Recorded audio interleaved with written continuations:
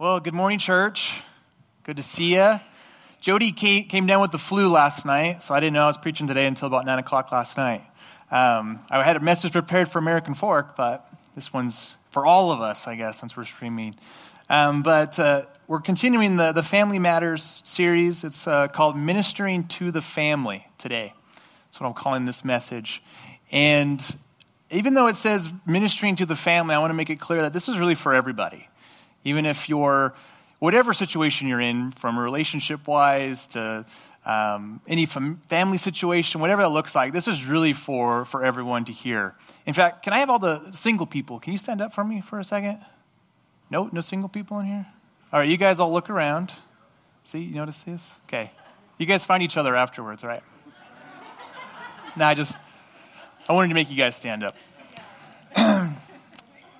This is for you guys too, even though, it says it's family. I feel like that can kind of get conglomerated into this isn't for me, so I'm just going to turn off. That's not the case. This is really for everybody.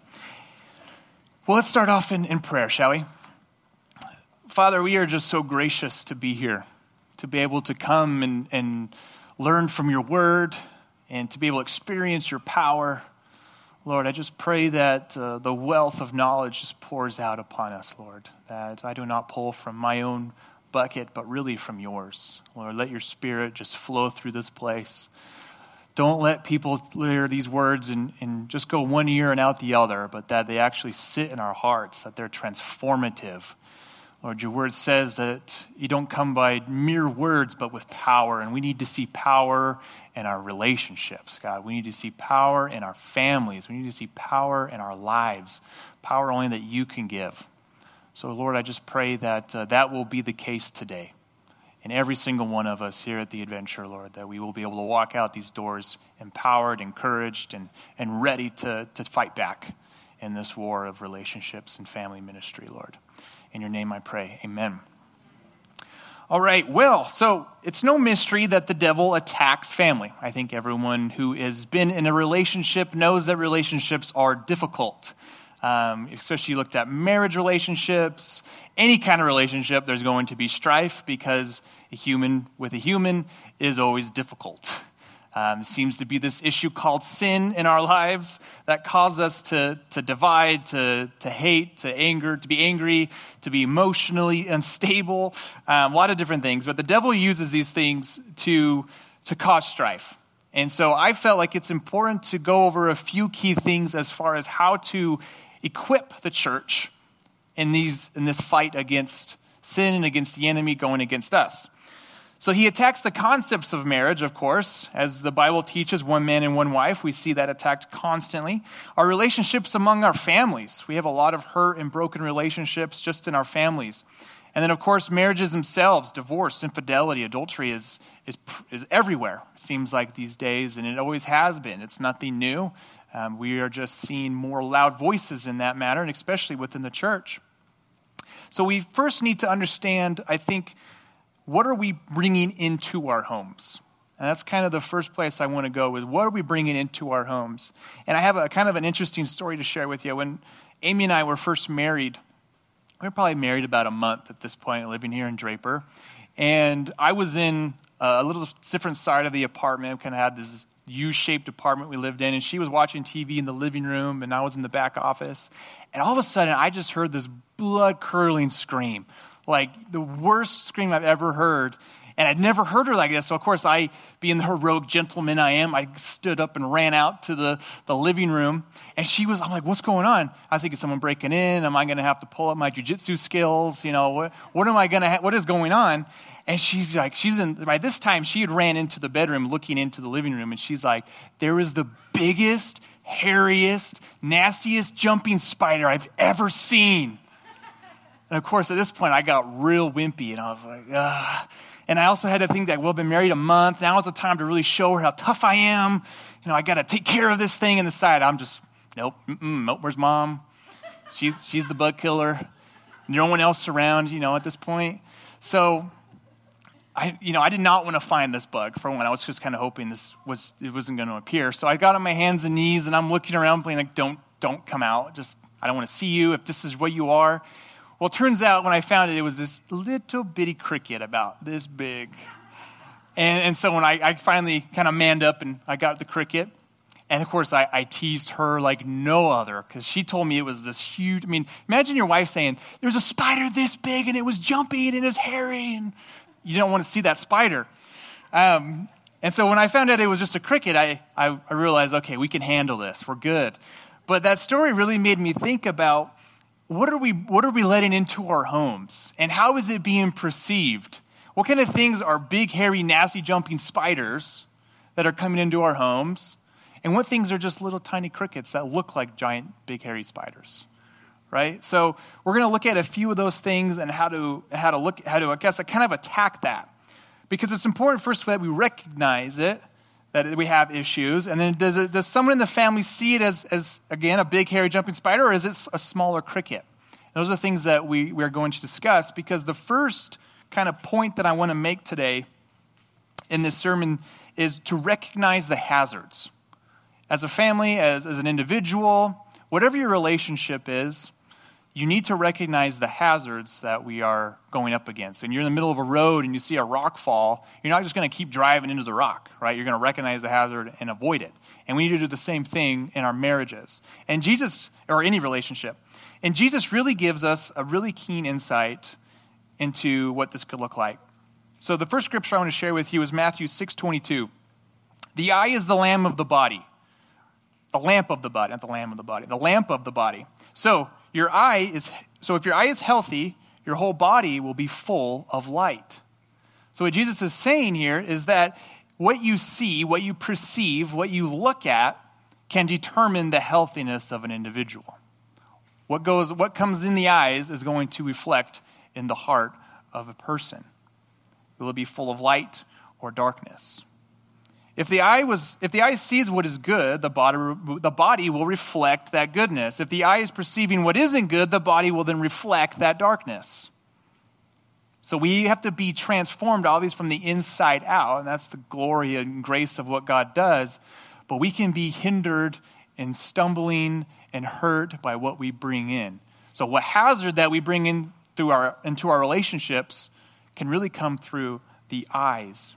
You've heard the term probably said, you are what you eat. Well, Jesus says you are what you see when he says this. And one of the biggest examples, and the one I want to hit on first and foremost, the thing that's really crippling everybody, including the church, is the issue of pornography. And I think it's become very taboo in a lot of places. Oh, we don't talk about that. Well, we talk about sin, so that happens. And so I really want to address this issue because it's not only prevalent in the culture, it's prevalent in the church.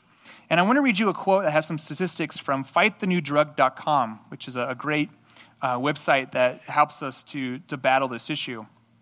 But they say this: the truth is, nobody knows exactly how old most kids are when they are first exposed to pornography. Some sources say it's 11 years old, while others say kids as young as 8 are encountering pornography. But no matter how young, these incidents aren't isolated cases. And so it's not like early pornography exposure only happens to a small slice of people. In fact, in the United States, it happens to almost everybody before they leave their teens. An estimated 90% of young men under the age of 18 have seen pornography, along with 60% of young women in the same age. So odds are there's many of us in here that have been exposed or may still be struggling with it. And if you knew my story, you knew that I've been addicted to it for 10 plus years. It was one of those things you didn't talk about. You didn't bring it up with people. You didn't expose that part of your life. And as a pastor's kid, I was easily able to keep under the radar. You got to watch those pastor's kids because they do sneak out. They do sneak in and around. The consequences of this has been dreadful. 56% of porn-addicted marriages lead to divorce. 56%. The church is not apart from that. Anger and irregular emotional behavior, lack of intimate contact with partners, addictive drug that destroys one of the main purposes of marriage. So what are we allowing into our homes, into our lives, that is destroying our relationships? I think pornography is probably one of the biggest ones. I didn't realize when I wrote this that we had the big bash today. I honestly wasn't part of when I was thinking of that. So this works out really well that they're having the back to school bash where the parents are going to be able to learn more about this, because I'm from a generation that they didn't really know the harms of internet usage as much. Like I grew up with AOL, and I had a MySpace in high school. Who had MySpace in high school? A few of us? All right. Starting to get up there in age a little bit. But what we allow in our homes will undoubtedly affect the health of the family, and it affects the individual. I mean, it affected me. You don't really notice it, right? It's just like any addiction. You don't really notice it until you kind of look back and go, wow, like the grip it had and the emotional damage. I can remember time and time and time again just bawling, and I don't want this anymore. Why can't I get rid of this? Why can't I white knuckle my way through this, right? As you know, and you talk to anybody who's been addicted to something, you can't white knuckle your way through addiction. So the first rule in hazard, we need to be able to recognize it. We need to be able to see it, to perceive it. So tonight, when you go home with your spouses, or you go home with your roommates, or whatever it is, I want you guys to talk about the hazards. Have some accountability. What is it going to look like? Amy knows exactly my background and my struggle. She knows that if she is going to watch something, she has to be, and I'm in the room, she has to be very aware of what that is, because there's still a lot of damage that's being scar tissued out of me. 15 years of that doesn't just disappear overnight. The power of it did overnight, which was praise God, but the scar and the effectiveness that it had on my life didn't just disappear. So she is very aware of my problems, and she's very aware of that, of my brokenness. Are you aware of that same brokenness within your relationships? Your roommates know how broken you are. Do your families know your problems and your brokenness? It's important to talk about that stuff. It's important to bring it to light, important to get it exposed. So we need to be able to recognize the hazards, and even if they seem innocent or good, hazards can also look really good. Hazards can seem really innocent. I mean, I've talked to best friends that have said, well, it's better for me to look at pornography than to go cheat on my wife. Friends have said that to me. Or it's okay if I go sleep with these people because it's better to look at pornography than it is to do that, right? No, it's the same thing. Surprise. So, no, that's not okay. And no, it's the same hazard. And it's important to say, too, that the enemy, he comes in the form of good at times. He can come in a form that looks good. 2 Corinthians 11:14 says, and no wonder, for even Satan disguises himself as an angel of light. Sorry, he doesn't always come in this mean little red pointy tail and pitchfork form, okay? He comes and he says, this is good. Did God really say that? Oh, heck, how many times he told me that when I was addicted. Did God really say you couldn't look at this? Well, you're not doing this, so that's okay. At least you're not getting into that problem, right? You guys ever been told that? Galatians 1:8, but even if we or an angel from heaven should preach to you a gospel contrary to the one we preached you, let them be accursed. It can even come in the form of false good news. False good news doesn't sound like bad news. Surprise. It's actually bad news because it's false. Wouldn't it be nice if the enemy always appeared in the ways we could perceive? Of course it would. Enemy obviously is a lot smarter than that, so he doesn't do that. Spiritual hazards can enter in without us noticing because they seem good. Again, false gospels. They sneak into our home. A false gospel is anything that is above the saving salvation of Jesus Christ. If your hope in your relationships or your family or whatever it is on anything other than that, it's a false gospel.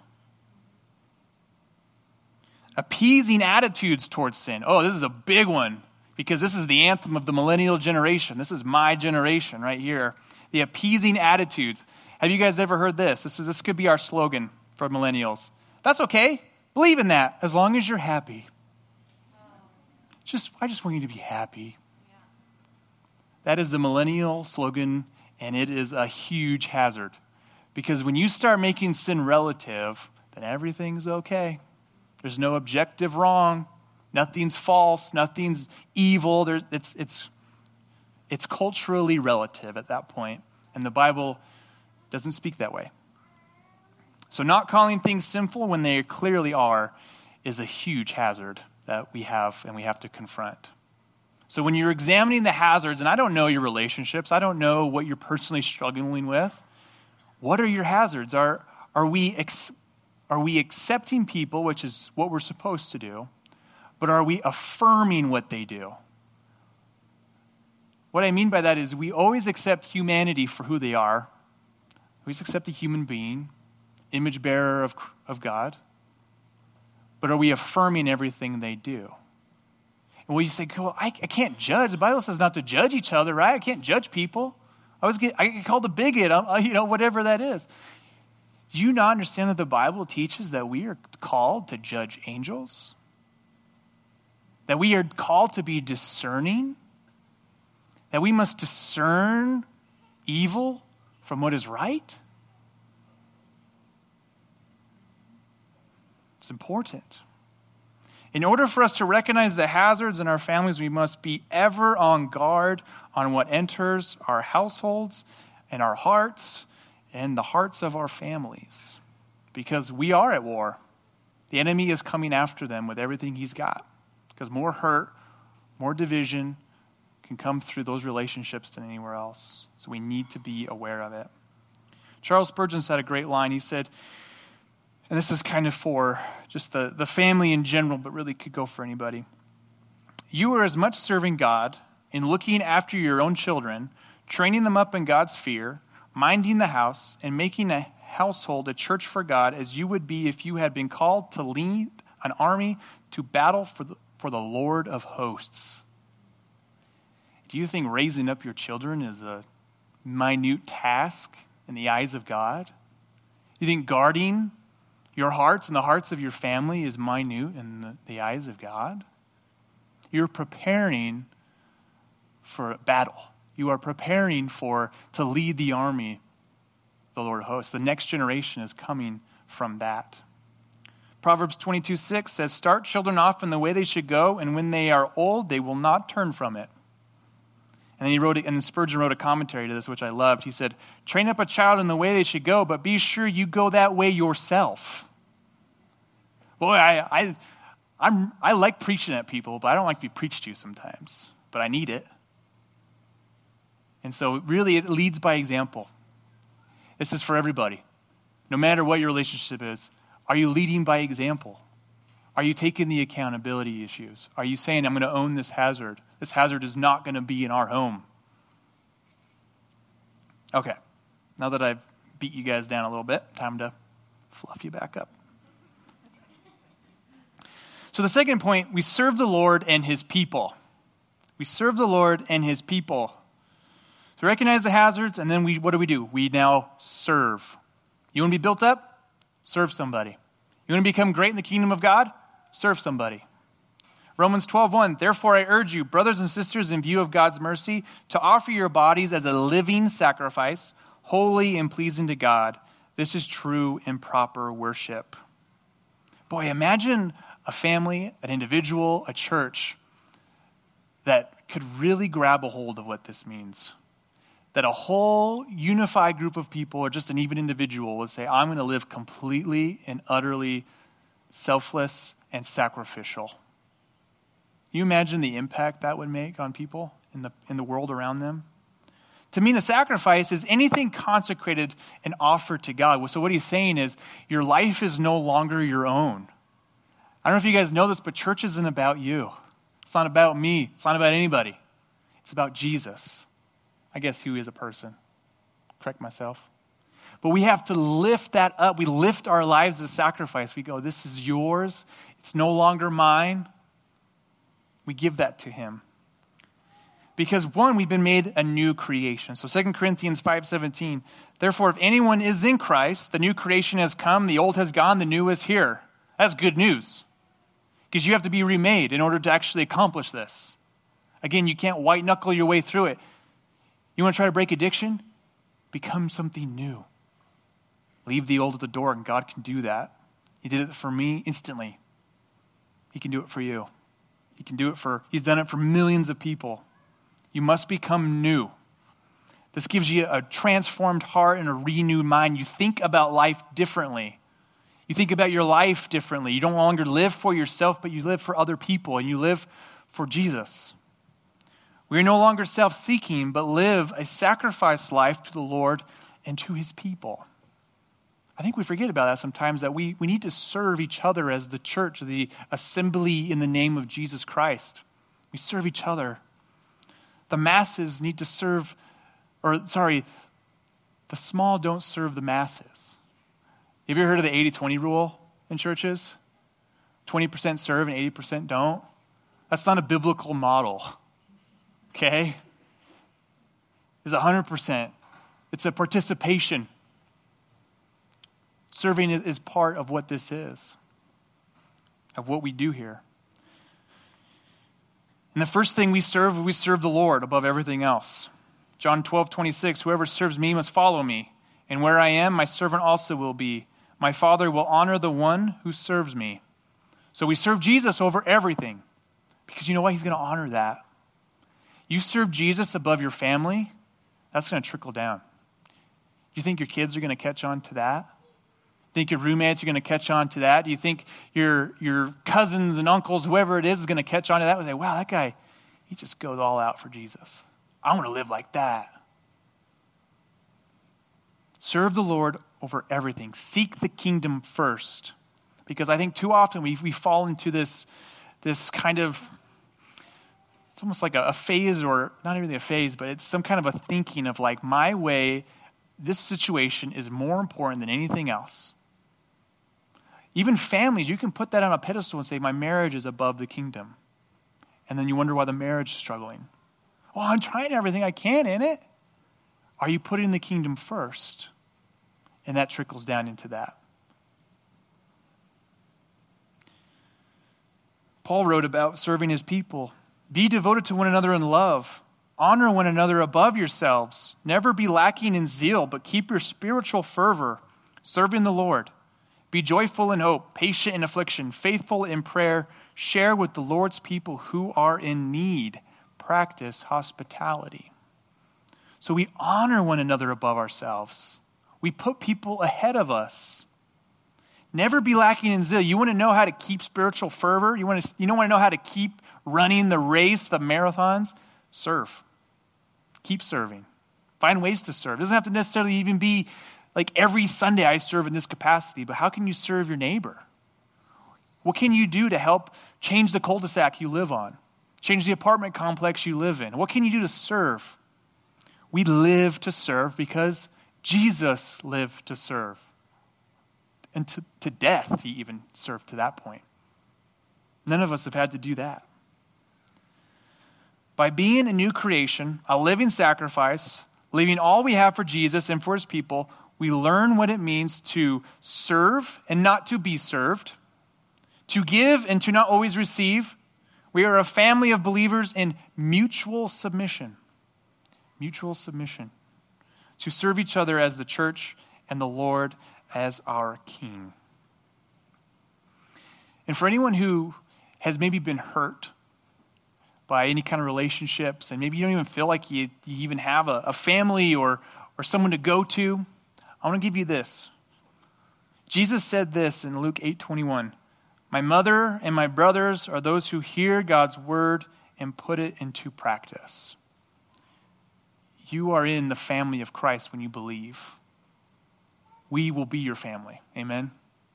We will bring you in because God brought us in. As a family of believers, you have acceptance, you have love, you have mercy, you have grace, you have forgiveness. Everything that Jesus is what we need to be. Let's be a church that serves God and his family above everything else so that our families will reflect the kind of servitude that Jesus did. Are we washing each other's feet? I don't know, maybe not literally. I mean, that'd be kind of cool. But are we washing each other's feet in principle? Or are we just kind of like, I'm going to come get what I want, get my thing. I need to get fed. I'm feeling kind of hungry this month. Or are we going out and actually being proactive? Because the kingdom of God is proactive, not reactive. All right, serve your family. So here I brought down a number of passages for really everybody. Now, for all you single people out there, you have the freedom and liberty to just give everything you have to the kingdom of God. Congratulations. I remember those days. No diapers, No wives to appease. My wife's not here, I can probably say that. But let me start with the wives. It says in Ephesians 5:22 through 24, wives, submit yourselves to your own husbands as you do to the Lord. For the husband is the head of the wife, as Christ is the head of the church, his body of which is he is the Savior. Now as the church submits to Christ, so also wives submit yourselves to the husbands in everything. So what he's saying here is serve your husbands as you serve the Lord.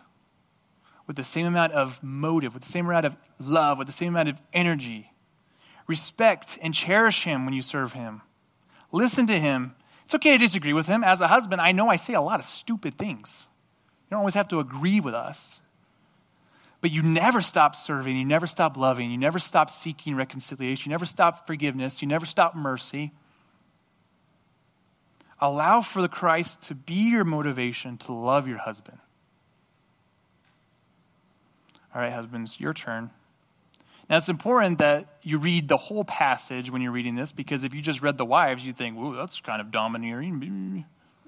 But if you read the husbands, you'll kind of get the second point here. So husbands, first off, love your wives. Guys, we have the best job. We get to love the women in our life. Love your wives. Just as Christ loved the church, that's a big demand. Do you love your wife just as Christ loves those who believe in him, the people who serve him, and gave himself up to make her a holy? Gave himself up for her to make her holy, cleansing her by the washing with water through the word, and to present her to himself as a radiant church without stain or wrinkle or any other blemish, but holy and blameless. See, important in this time, men were responsible for teaching their wives. Wives didn't have a chance to learn and have an education in that sense. But today, I think the principle for that is to lead your wives and your families in that. Be the one who is accountable around the devotionals. Be the one who is there for extra mercy, extra grace, extra love. Love them. In the same way, responding to the wife section, it's a mutual submission to each other. Husbands ought to love their wives as their own bodies. Guys, I know you love yourselves, okay? Love your wives the same way. That's what he's saying. He who loves his wife loves himself. Do you love yourself? Love your wife that way. Okay, sounds good? After all, no one ever hated their own body, but they feed and care for their body just as Christ does the church. Ephesians 5:25-29. So men, you better cherish that woman who is in your life. Cherish her as both a believer, a child of God, if she's a believer. If she's not, you still love her. You pour that gospel into that marriage every single day with deep affection. So it's compared to how Christ feels about his people. Talk to your wife, feel about your wife the same way Christ feels about you. Do you understand the depths of the gospel? Share that with them. Lead her in her spiritual truths, or lead her in the spiritual truths of the word, and treat her the same as you would like to be treated. And if in case you forget what love is, let me remind you, this is probably at most of your weddings. Love is patient. Love is kind. It does not envy. It does not boast. It is not proud. It does not dishonor others. It is not, ooh, is a good one, self-seeking. Ooh, that one's a rip right to the heart, right? It is not easily angered. It keeps no record of wrongs. Love does not delight in evil, but rejoices with the truth. It always protects, always trusts, always hopes, always perseveres. Love never fails. This is the part where I say, men, it's time to man up. Protect your wives. Protect your families. Love them. Cherish them. Respect them. And you will see massive amounts of blessing. Serve her as Christ came to serve. You know your wife. How best can you serve them today? Wives, you know your husbands. How best can you serve them today? How best can you love them? When's the last time you guys sat down and talked? How can I serve you better? How can I love you more efficiently? How can I cherish you? How can I respect you? These are conversations you need to have. Forgive her, just as Christ has forgiven you. Is there anything that you've done that Christ will not forgive? I'll give you an easy one. No. Is there anything that he can't give into grace?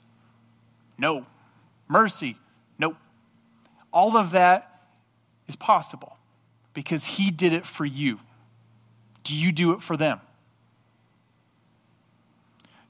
Husbands, do not rule over them. Okay, these verses kind of have this, I'm the ruler, I'm the domineering, macho man. That's not it. Serve them the same way Christ served his people. How did he serve? He served sacrificially. He served abundantly and in every way. Serve that way. With deep affection, again, combined with respect and cherishment. All right, children, your turn. Obey your parents in the Lord, for this is right. Honor your father and mother, which is the first commandment with a promise, so that it may go well with you and that you may enjoy long life on the earth. Ephesians 6, 1-3. Children, you are the next kingdom impactors. You are the next CVSOM graduates. You are the next pastors, preachers, teachers, evangelists. The kingdom goes on because of what God has done in you. And parents, your responsibility is to purpose, is your marriage is to glorify God, but it is to raise up the next impactors. Children, honor them, your family, by loving and respecting them. Serve them, just as you would like to be served. Seek after the Lord as they seek after the Lord, as your parents seek after the Lord. And parents, don't embitter your children, or they will be discouraged. Don't exasperate your children. Don't hit them when they're down. Lift them up, encourage them, edify them. But always do it in truth. In this way, the family can be a united front in living out Jesus Christ's commands to love the Lord your God with all your heart, with all your soul, and with all your mind, and love your neighbor as yourself. I tell you now, if the individual is seeking God above everything else, is loving him with all the heart, with all the mind, with all the soul, your life will reflect that. You perceive and bring in that, the Word of God, your life will reflect that. The family matters. The individual relationship with Christ matters at a global scale. God broke my pornography addiction before I was even married. You know what he did? He prioritized my life. Because for me, it was all about me. It was about my immediate gratification. But what happened was God said, if you keep this, your wife will be exposed to it. Your children will be exposed to it. Do you want that? That's basically how it went. And that was the moment. That was the click. That was the light bulb where it was like, wow, it's not about me anymore. It's about this person. It's about the next generation. It's about the generations to come. I don't want to be held up in that bondage. It is a living reflection of God transforming the hearts and minds of the believers. God can work wonders in any marriage and families despite any situations. Do you believe that? Do you believe God can heal your marriage? Do you think he can heal relationships? Do you think he can work out any of the issues you have? Good. Our children can learn how to serve with proper motives and with love. Our churches can become places of love and acceptance. Our marriages are blessed with mutual serving, with love, cherishing, and respect. You want to learn how to overcome difficult spouts in your family? Serve them instead of fight with them. Your child isn't walking with the Lord? Give them to the Lord. Love them. Pray for them. Serve them. Share the gospel with them again and again and again. Oh, when I was a prodigal, how I would have loved to have somebody share with me a couple more times. I thought I understood. I thought I knew it. I squandered 5 years of my life because no one was bold enough to say anything to me. I thought I was done. I had gone too far. You didn't realize that pastors are usually chief sinners, right? We are the ones that need it the most because we're the ones that were impacted by it so much. Preach that gospel every step of the way because without it, none of this is even possible. without Jesus being the cornerstone of any relationship, any foundation, you cannot achieve this. You can try, you can be artificial, you can be less genuine, you can go to all the counseling you want, but I'm telling you, Jesus as the cornerstone of any relationship that serves and lives and loves like he does is the only thing that will run the marathon of life. Try respecting or cherishing your spouse even if you don't think they deserve it. Wow, he's done too much. She's done too much. Did you do too much? See the beauty of the gospel? Were you too far?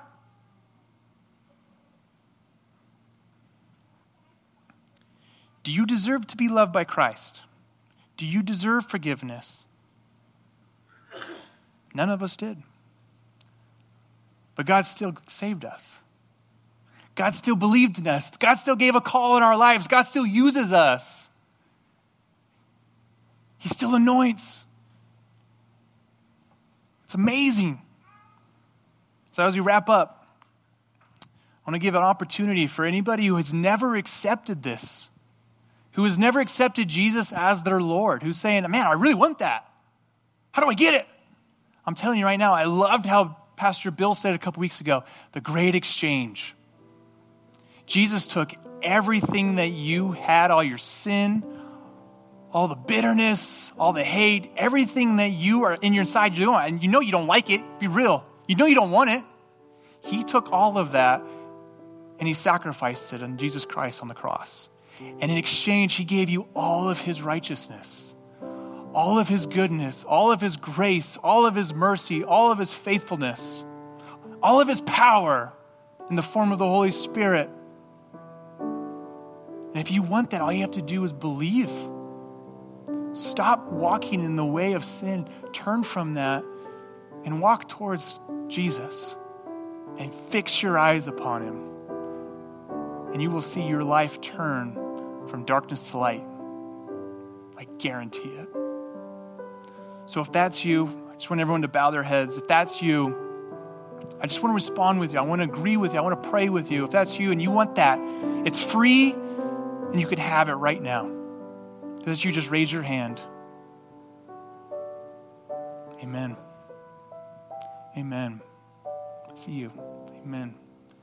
Now for anyone who's in relationships and they're struggling and they're broken and you want them healed and there's strife and there's sin and there's hazards all over, I want to give you an opportunity to respond too. Just give it to the Lord. Just raise your hand and say, and just repeat after me. Lord, I give you everything in my family. Lord, I give you my relationships. I give you my life. I give you everything that you have put into my life by grace. That you will heal, that you will restore, that you will bring abundance. Lord, heal our marriages, heal our relationships, heal the sin in our lives, expose it, bring it to light so it can be stricken down by the word of God, by your power. Because you don't come with just mere words, you come with power, because there is power in the name of Jesus. There's power in the name of Jesus Christ who wants to expel all of that. He wants to make you clean, and a new beginning starts today. The generations that come will be changed because of what you decide today, church. Your children, your grandchildren, your great-grandchildren will have chances to respond because of what you do. And I say these things in the name of Jesus Christ, the name above all names, the name that has both authority in heaven and on earth, the creator of all things, both in heaven and on earth, our King and Lord, Jesus Christ. Amen.